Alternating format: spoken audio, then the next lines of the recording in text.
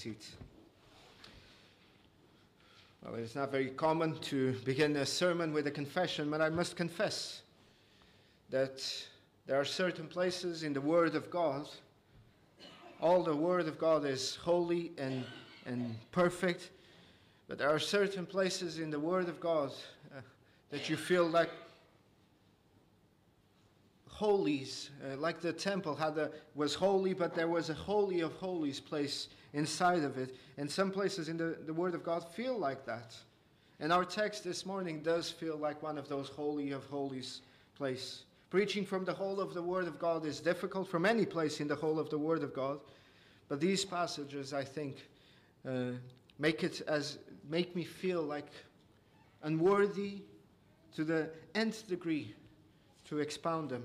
Because they are beyond human capacity. They are beyond the realm of imagination, the promises contained in them. Particular this passage, this prayer, which Paul prays for the Ephesians. This prayer is sublime. It is perhaps, I don't know, if not the most, in the top 3 of the most sublime prayers uttered in Scripture. Paul has been developing this theme of the Christian life and how we belong to the body, the church, and how we are intimately and vitally connected to Christ the head. And because of that we enjoy the infinite riches of Christ, the unspeakable, unsearchable riches of Christ. And now, after he has expounded all of this, just before he begins to set some practical applications to these truths, he prays. He turns to God and he prays that God would grant us to know these things and to live in light of these truths. It's the second prayer that Paul utters in this letter. The first one, perhaps you still remember, was in chapter 1. Where Paul says, I believe in verse 14, verse 15, where Paul says, after he heard of the faith of the Ephesians and their love for all the saints, he didn't cease to give thanks to God, praying for them that the Lord would give them a spirit of wisdom and revelation in the knowledge of Him. And now in this second prayer, it's as if Paul builds on that prayer for wisdom and knowledge, for wisdom and revelation. And he says that God not only would give you to know these things, but to live in light of these truths. And that's where we see from chapter 3, verse 14, to the end of the book. This is a kind of a pivotal passage in the book of Ephesians. Because now Paul is going to go from the indicative, telling them what the truth is, to the imperative, telling them how to live in light of that truth. That's from verse 14 of chapter 3 to the end in chapter 6. It's very helpful to have a broad knowledge, a deep understanding of biblical doctrines. But what Paul is now going to tell us is that is not enough. As if it is just an academical endeavor to know these truths. No, we need to know them and to live in light of them. Certainly there is no greater privilege than to be a Christian, Paul says. There is nothing more glorious than to know that we are in Christ, that we know that Christ is the only true living God. But now, in light of this great privilege, you must show the whole world the Christ whom you serve. That's what Paul is concerned from now to the end of the book of Ephesians. And I've titled the sermon this morning, Rooted and Grounded. And I have 3 points that I want to highlight, to bring as we go through this passage. 3 headers. Firstly, we'll look at the foundation of prayer, verse 14 and 15. The foundation of Paul's prayer. Secondly, we'll look at the petitions of the prayer. That's from verse 16 to verse 19. And thirdly, finally, we'll look from verse 21 and 20 and 21 at the doxology, the words of praise with which Paul concludes this prayer. So firstly, the foundation of prayer. What is the motivation behind Paul's prayer? There are 2 motivations that Paul tells us. Firstly, the motivation is, as Paul says, for this reason I bow my knees to the Father of our Lord Jesus Christ. He gives us the reason. He already has given us the reason, that is. What reason is that? Well, as we've looked in the past two sermons, in the past 2 weeks, from verse 2 to verse 13, it's a parenthesis. Paul begins verse 1 of chapter 3 by saying, "For this reason I, Paul, the prisoner of Christ Jesus for you Gentiles," and he opens a parenthesis and he goes into explaining his ministry. We've looked at the last couple of weeks. So very much the reason why Paul is praying this prayer is connected to the end of chapter 2, to what he was saying at the end of chapter 2. And what was Paul telling the believers at the end of chapter 2? He was telling them that they were a temple, that they were being built up by God, being built together for a dwelling place of God. And mark these words. They are being built for a dwelling place of God, because this comes up again in the prayer. The first reason why Paul prays in this way is because of what God has already revealed. And this is not incidental. And this is not with no teaching for us. This is insightful. In passing, what Paul teaches us in chapter 3 in this prayer is that we are to pray for those things that God purposes to do in our lives. We are to pray in a consistent manner to what God has revealed in His Word. Paul says that God has revealed in these latter days that the mystery that the Jews and the Gentiles have been joined into one family, one nation, one temple. They are being built together. There's no longer a wall of separation. And Paul then goes on to say, "For this reason I pray, I bow my knees. Because I now know what God is doing. We now know from special revelation what God is intending to do." We are to pray consistently with God's revealed will. Incidentally, that's why so many of us sometimes feel we pray and we don't get what we pray for. I would submit to you that most often, if not always, we are praying for things that God has not revealed to us that He seeks to accomplish. We think of prayer as if we're twisting God's arm to do something that He doesn't want to do. We think of prayer as God has to do it because I prayed fervently, I prayed zealously. God has to give me this that I'm praying for. God has to give me this particular deliverance in my job, in my family, because I prayed for it. God is bound to give it to me. But that's not how prayer works. I don't need to tell you this. God is not a servant of ours to do or to act at our bidding. If we learn anything from Paul's prayer, is that Paul is praying consistently with what God has already said that He would do. Paul is praying that God would fulfill, would grant that His promises would be fulfilled in the life of the Ephesians. Brothers and sisters, God's interests, let me put it like this, God's interests must be our interests in our prayers. Because if we are God's, what is our number one desire? That God's will would be done on earth as it is in heaven, as our Lord Jesus taught us to pray. And Paul here prays in that manner. Paul is praying that God's will would be fulfilled in the church in Ephesus, as God Himself revealed He wanted to do, He wants to do, and will do. Paul is praying that this would happen. And brothers and sisters, what is it that God wants for us? Let me be brutally honest here, or crystal clear.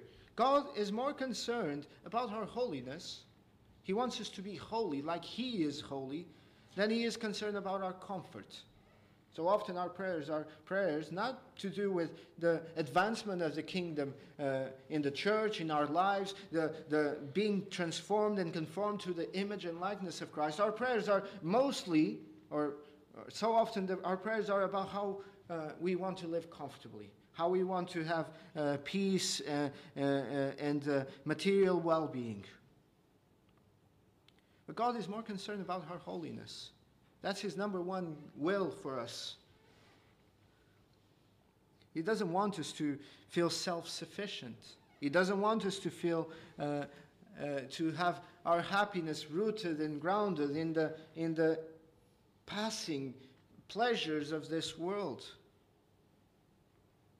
So in prayer, we must ask for those things consistent with God's word. And that's the number one reason why Paul prays this prayer. But there is a second reason that roots and grounds this, that there is the foundation for Paul's prayer here. In verse 13 he says, for this reason, in verse 14 he says, for this reason I bow my knees to the Father of our Lord Jesus Christ. The second element that grounds the prayer of Paul is the fatherhood of God. Not only that God has revealed his will, and Paul prays for this, but that God has revealed himself to be a father to his children. For this reason, I bow my knees to the Father. There is a confidence inherent to this realization, a boldness that propels us to come and plead for his blessing, to come and plead for him to help us. He's a loving Father. He cares for his children. He cares for each of his children more than we care for ourselves. Our Lord Jesus Christ, he uses this same language to entice us, to encourage us to pray and to seek and to ask and to knock. He says, what man is there among you who, if his son asks for bread, will give him a stone? Or if he asks for a fish, will give him a serpent? If you then, being evil, know how to give good gifts to your children, how much more will your Father who is in heaven give you good things to those who ask him?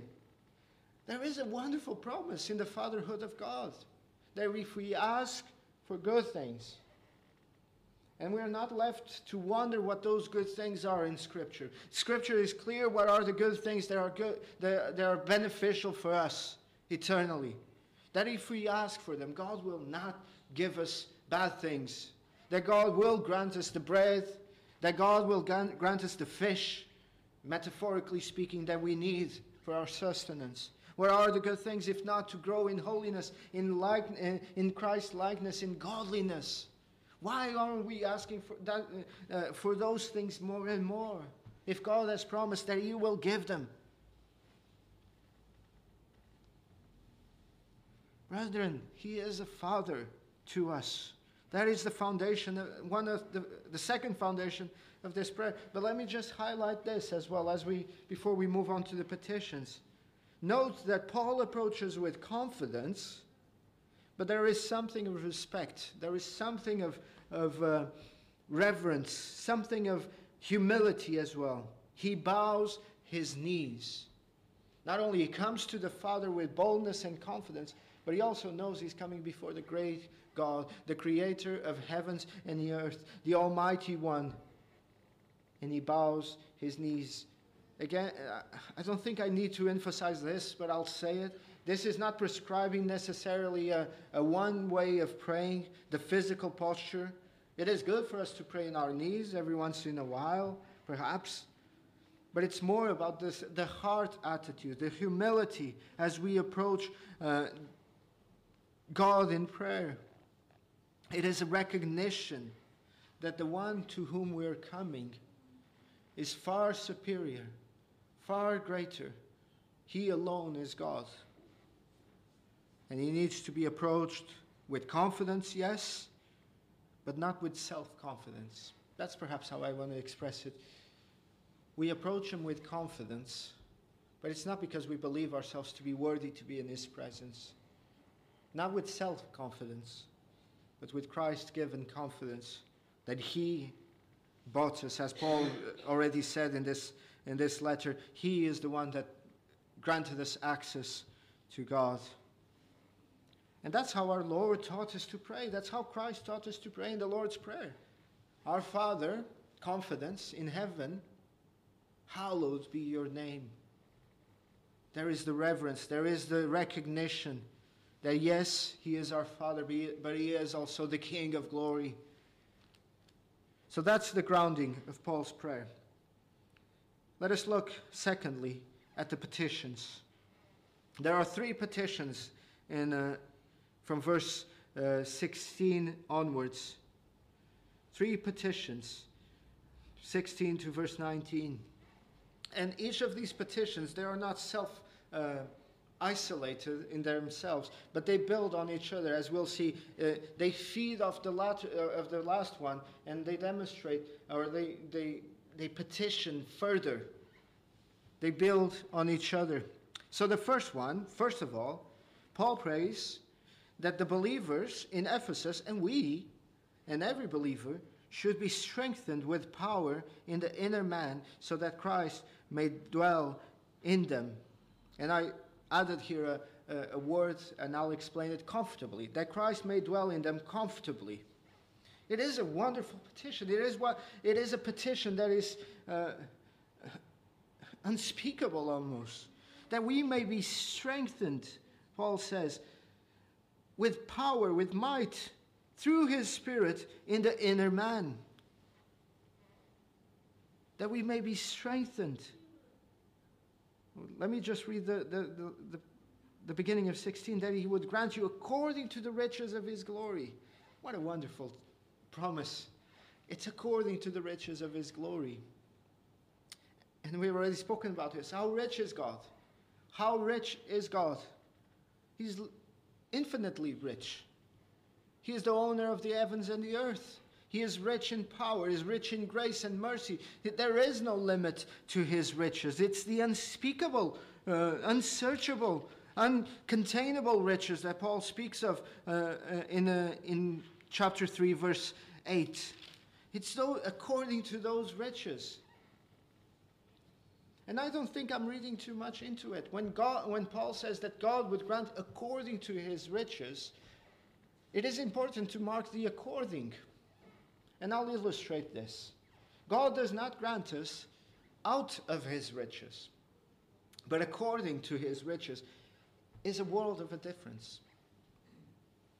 If a rich man gives a poor beggar out of his riches, he can give him anywhere from 1 penny to 1 million. It's out of his riches. But if a rich man gives to a beggar on the street according to his riches, one must expect a lot, because it is according to the riches. Let me illustrate this further. Let's say you have a friend. He's a millionaire, a billionaire. He's Elon Musk kind of rich. And your birthday is coming up. And he turns to you and he says, well, I want to treat you, I want to please you for your birthday. I'm going to take you to a restaurant, and I want you to ask whatever you want, but I want you to ask for whatever you want according to my riches. It's my treat for you.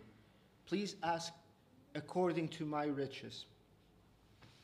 I don't know if any of us would dare to ask for beans on toast, a plate of beans on toast, would we? It would be insulting to the riches of the person. He's asked are you saying I'm poor? Are you saying I don't want to give it to you? No, you would ask according to his riches. And that's what the idea here of the according. God, that he would grant us according to his riches. And what are the riches of Christ? Again, what are the riches of God for us in Christ? But that he is rich in mercy, that he is rich in power. There is nothing that his mercy will not cover. There is nothing that his grace will not erase. There is nothing that his power is unable to perform. Everything is according to his riches. Paul knows that he's approaching a great and generous God. So he asks, as we will see, great and wonderful things. So what does he ask?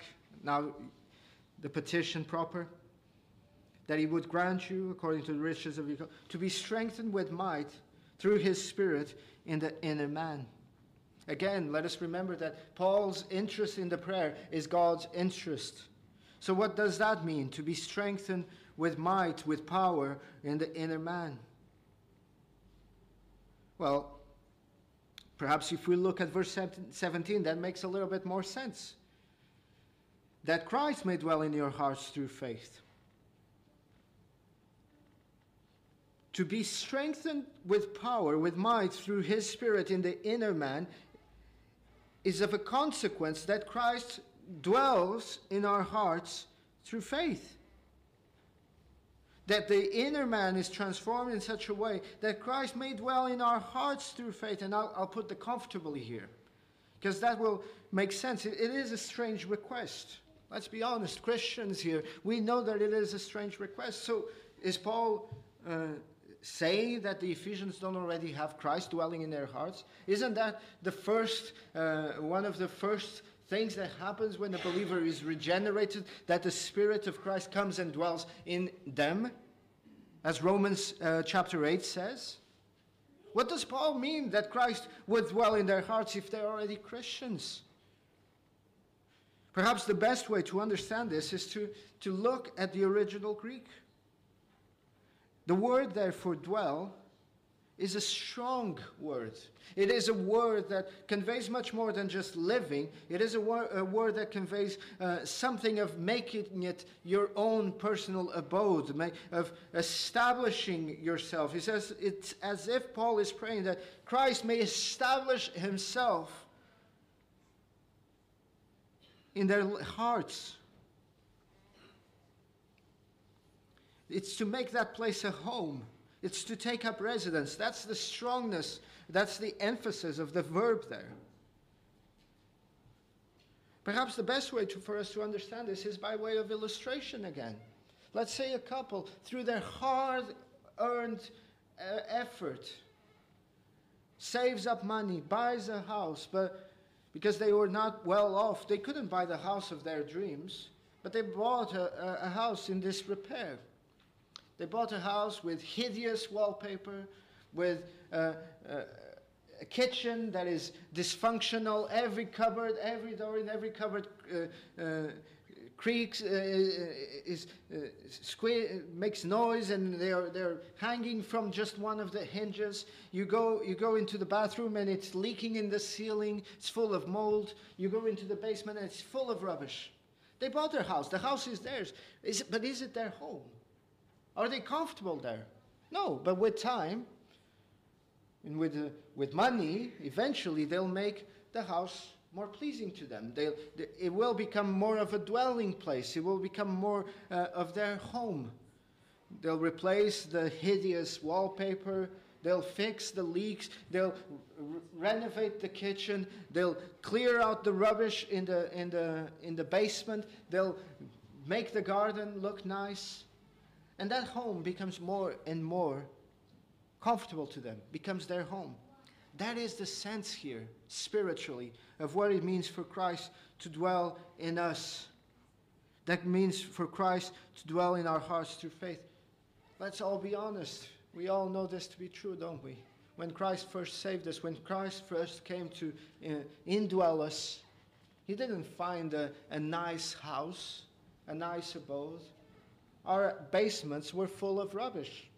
In fact, our basements are still full of rubbish. Christ is still working in us through his power, transforming us, that we may become that dwelling place that Paul speaks of, being built together as a dwelling place of God. And that's the idea here, of Christ making residence, making us his own personal abode. That Christ, was the best way I've managed to express it, that Christ might dwell in us comfortably. That we become more and more like him.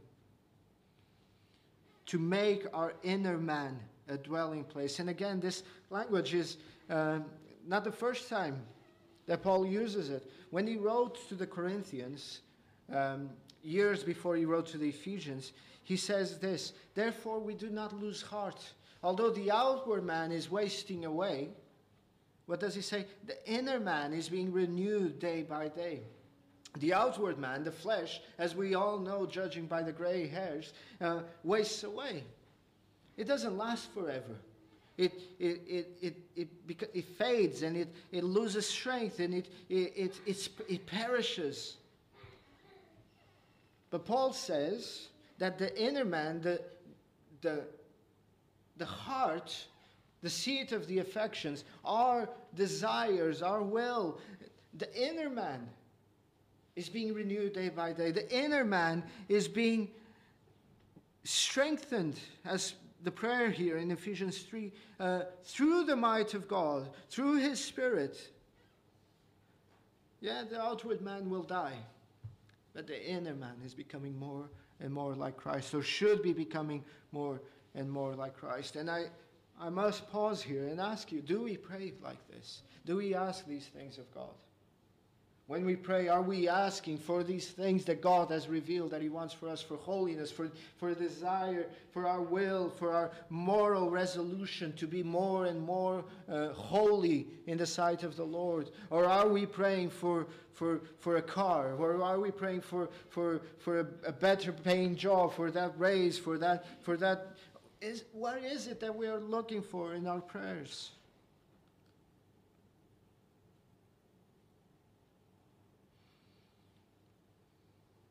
But Paul doesn't only pray for this. He prays, secondly, that they would get a clear understanding of the limitless, infinite dimensions of God's love in Christ Jesus. That Christ may dwell through His Spirit in your inner man, that Christ may dwell in your hearts, through faith, that you, this is the second petition, being rooted and grounded in love, may be able to comprehend with all the saints what is the width and length and depth and height, to know the love of Christ which passes knowledge. That's the second prayer. That Christ's love would be known. And perhaps the best way for us to understand this is, again, using the Greek. Looking at two very strong verbs used here. First of all, is to comprehend. That you may be able to comprehend with all the saints. The word for comprehend here is a word that denotes a full, orbed understanding. It's not just knowing a little bit, it's knowing it fully. If you're holding it up, to comprehend is to be able to know every facet. If you have a dice, for instance, is to know every facet of the dice, to look from underneath, to comprehend, to the word there is to fully orbed understanding. And Paul is saying that we would comprehend that love. That we would grasp it in our minds. Not just with memorizing, perhaps this is the best distinction. Not just memorizing it, not just knowing what right things to say, like in tests. Some of the younger people will know this. You go to a test and you commit things to memory. And then your teacher says, instead of memorizing what the right answers are and trying to commit to memory all of these things, why don't you comprehend the subject? Why don't you grasp the subject? And then you don't need to memorize things. You just have grasped the whole thing. It becomes easy. You go to the exam and everything just answers, or the answers come naturally, instead of you trying to remember what is it that I memorized there. That's the idea here. It's to fully grasp, to have a correct grasp of the love of God, to understand. And the other word here, perhaps even more significant, is to know.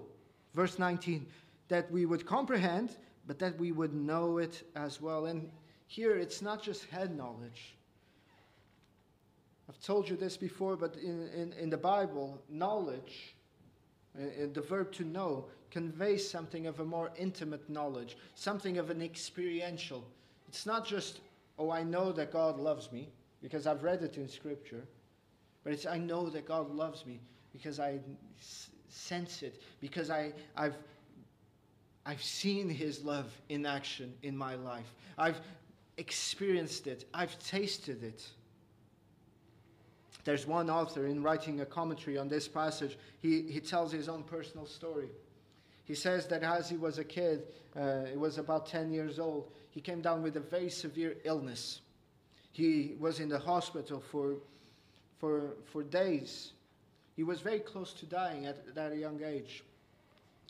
But thank God, Eventually, he recovered. He was brought home, and he tells the story that one night he wakes up, and there his mother at his bedside, and she's crying. And he says that he asked his mom, do you love me that much? He says that his mom couldn't even answer. She left because she was so moved with the emotion of having her child safe and sound at home. And he says this, if you had asked me before, if I knew that my mother loved me, I would have said, yes, of course my mother loves me. That's natural to say. But now I know from experience how my mother loved me. I saw it. I experienced, I felt it. And that's what Paul is praying here, that God would grant us to know the love of Christ, which passes knowledge, is to know it experientially. Not just in our heads, not just because we've read Scripture and we have a mental assent to say, yes, I've read that God loves me. No, I've experienced it. I know it. A love that passes knowledge, a love that is unspeakable. Paul uses, I think, the best of his ability, the superlatives to describe this love. It's depth, its height, its length, its width. It's a love that passes knowledge. It's never mind even the paradoxical statement, to know the love that passes knowledge. But it is. God's love passes knowledge, but yet we can know it. We can experience it. Some clever commentators, they've applied this in different ways, but they would say that, God's love is so high and high as the heaven, and God's love is so deep that it goes down to the deepest misery of mankind. And I'm not saying they're wrong, they're just clever. I don't think that's what Paul is really trying to express here. Paul is just trying to express how uncontainable, how undescribable, and how limitless God's love is. It's that song that I think we sing in Sunday school. High, you cannot get over it. So low, you cannot get under it. So wide, you cannot go around it. It's that wonderful love. Another hymn writer, he says that, could we with ink the oceans fill, and were the skies of parchment made, were every stalk on earth a quill, and everyone a scribe by trade, to write the love of God above would drain the ocean dry, nor could the scroll contain the whole, though stretched from sky to sky. The love of God is greater far than tongue or pen can ever tell. It goes beyond the highest stars and reaches to the lowest hell. The idea is it's limitless. It is not a creed that we learn. It is not a statement that we commit to memory. It's a love that we need to experience, and that's what Paul is praying, that we would experience it, that we would delight in it, that it would transform our living. So how do we know it? We know it by being rooted and grounded in love. Do you follow that from the text? How is it that we know that love? By being rooted and grounded in love. How is it that you know love? By loving. How is it that you know the love of Christ? By loving Christ's people. In fact, that's what Paul even goes on to say. That's another way of knowing it, that you may comprehend with all the saints. This idea that you can be a Christian absent and disconnected, isolated from the saints. What this tells us is that you cannot know the love of God. You cannot comprehend it. You cannot know it without being rooted and grounded in love, without loving, without being in the company of the other saints. If you tell a young woman about how the joys of being a mother. She doesn't have any children. She might be able to comprehend or grasp something of that motherly love. But if you come to a mother who has just had her first child, and you start talking to her about the love of the motherly love, I promise you that second woman will be able to comprehend it much better. She'll be able to fully comprehend and know it because she's experiencing it. She's putting it into practice. It's much easier. And that's the same idea here. Why is it that we struggle so much with the love of God? Because we're not rooted and grounded in love. We live our lives with bitterness. We have this harshness to us. And I speak for myself, and I hope I can speak for all of us. If that is the case, of course the love of God is not going to be as knowable. Of course the love of God will not be as comprehensible to us. And here we need to have that rooted and groundedness in love. And Paul is clear. It is through the power of God that we know this. So it is very much a thing of prayer. That Christ may dwell in your hearts, that you being rooted and grounded in love may be able to comprehend. It's God that gives us the ability to be rooted and grounded in love and the ability to comprehend. But that's what we should be praying for. That's why we need to ask him of this in prayer. And the third petition, quickly, before we get to the doxology briefly, that you may be filled with all the fullness of God. Again, each prayer, I hope you see it, each prayer builds on each petition builds on the previous one. It's that you would have these things, that you may be able to comprehend. And then when you comprehend, that you may be filled with all the fullness of God. It's three petitions, but it's one big petition at the same time. And what Paul is saying is that the fullness of God, that you might be filled with the fullness of God. Perhaps the best way to understand this petition is to see other places where people are filled in Scripture. What does it mean to be filled in Scripture? Sometimes in Scripture you will read of someone who is filled with anger. What does that mean, that someone was filled with anger? He was overpowered by anger. Anger filled him, and now anger demonstrates itself. Or someone was filled with joy. What does that mean? That joy was so overwhelming, and it came to him and filled him that now he's just oozing with joy. Everything around him is transformed by that joy that filled him. Well, the same thing can be true of being filled with God. Again, it's that idea of becoming a dwelling place for God. That of Him transforming us. To be filled with God is to start seeing things and to be so overwhelmed by God that God becomes the controlling element, the controlling aspect of our lives. Is to be completely dominated by the character of God, by His wisdom, particularly in this case by His love. That the love of God, that fullness of the love of God would so much fill us that it becomes our second nature. It becomes natural to us. It becomes our first nature. It becomes natural to us to be loving towards one another, towards a dying world outside. That through that love, all those instructions that we will read in chapter 4, chapter 5, and chapter 6, it's motivated by that fullness of godly love.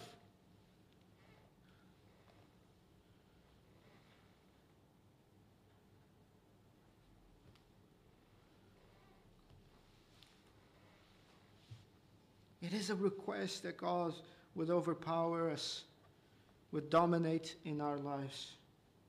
And it is a prayer that we must pray for ourselves as well. Not just to ourselves, but for each of us as a church. How is it that Christ said that the world would know us, His disciples, to be His disciples? If you love one another. And yet, so often, The Christian church, the conservative Christian church, is more known by the things we hate than the things we love. Is more known by the way we mistreat others, which profess the same Christ, and how upset and angry we are at them, than how we love one another, how patient we are with one another. I submit that to your consideration, if that is a Christ-like attitude. Our desire is to be more and more like God, and less like our Christ-less selves once were. So these are the petitions, and I'll just quickly and briefly go through the doxology. Doxology means a word of praise, and that's how Paul finishes here, with a praise, logos, word, doxology, and that's how Paul finishes this, by presenting a word of praise. But this word of praise carries so much that is, in fact, perhaps it was at this moment in considering this passage that I felt overwhelmed by the passage itself, this holiest of holy of passages. Paul asks for such a great thing, and yet he says, but to him who is able to do exceedingly abundantly above all that we ask or think, according, again, not out of the power, but according to the power that works in us. Which power is it? It's that same power that Paul already described in chapter 1, the power that raised Jesus Christ from the dead. According to that power that is at work in us, to him be glory in the church. Do you think Paul asked for too much? Do you think Paul's request here is a request that is too much for God? Paul says no. It's not too much. In fact, I'll tell you what, he can do exceedingly abundantly above what we ask or what we think. Why? Because he's infinitely rich in all of these qualities. There is no reason, brothers and sisters, for us to doubt that God can do this for us. Because I know the feeling that some of you might be feeling now. Oh yeah, it's very easy to talk. You don't know what I'm going through. Oh, it's very easy for you to say that we should be more loving. You don't know what so-and-so said to me or what so-and-so did to me. You don't know how painful that was. Yes, I don't know. But I know this. The one who can do it is able to do it. He's willing to do it. And I know he will do it, if not before then, in glory. But why would you want to wait for glory? God is able to do it. God is able to transform you. God is able to give you that love. You don't need to live life. I'll use again the same illustration. I do believe it is an apt one. The world's most miserly woman. I hope I said that right. The world's most miserly woman, Hetty, or something, and she was so rich, but yet she lived so poorly. She was so attached to her money, and she didn't want to let go, and she lived like a miserly woman. Let us not be like that. Let us not confine ourselves just because our Christian walk right now feels miserly, feels poor. It doesn't need to be that way.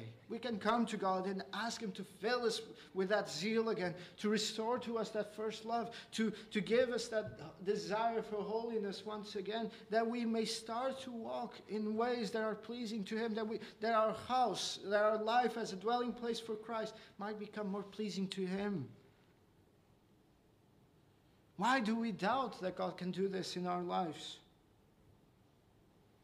We have no reason to be better or despondent in our Christian life, seeing that it is Christ that has purchased us, seeing that it is the power of God that raised Jesus Christ from the dead that is at work in us,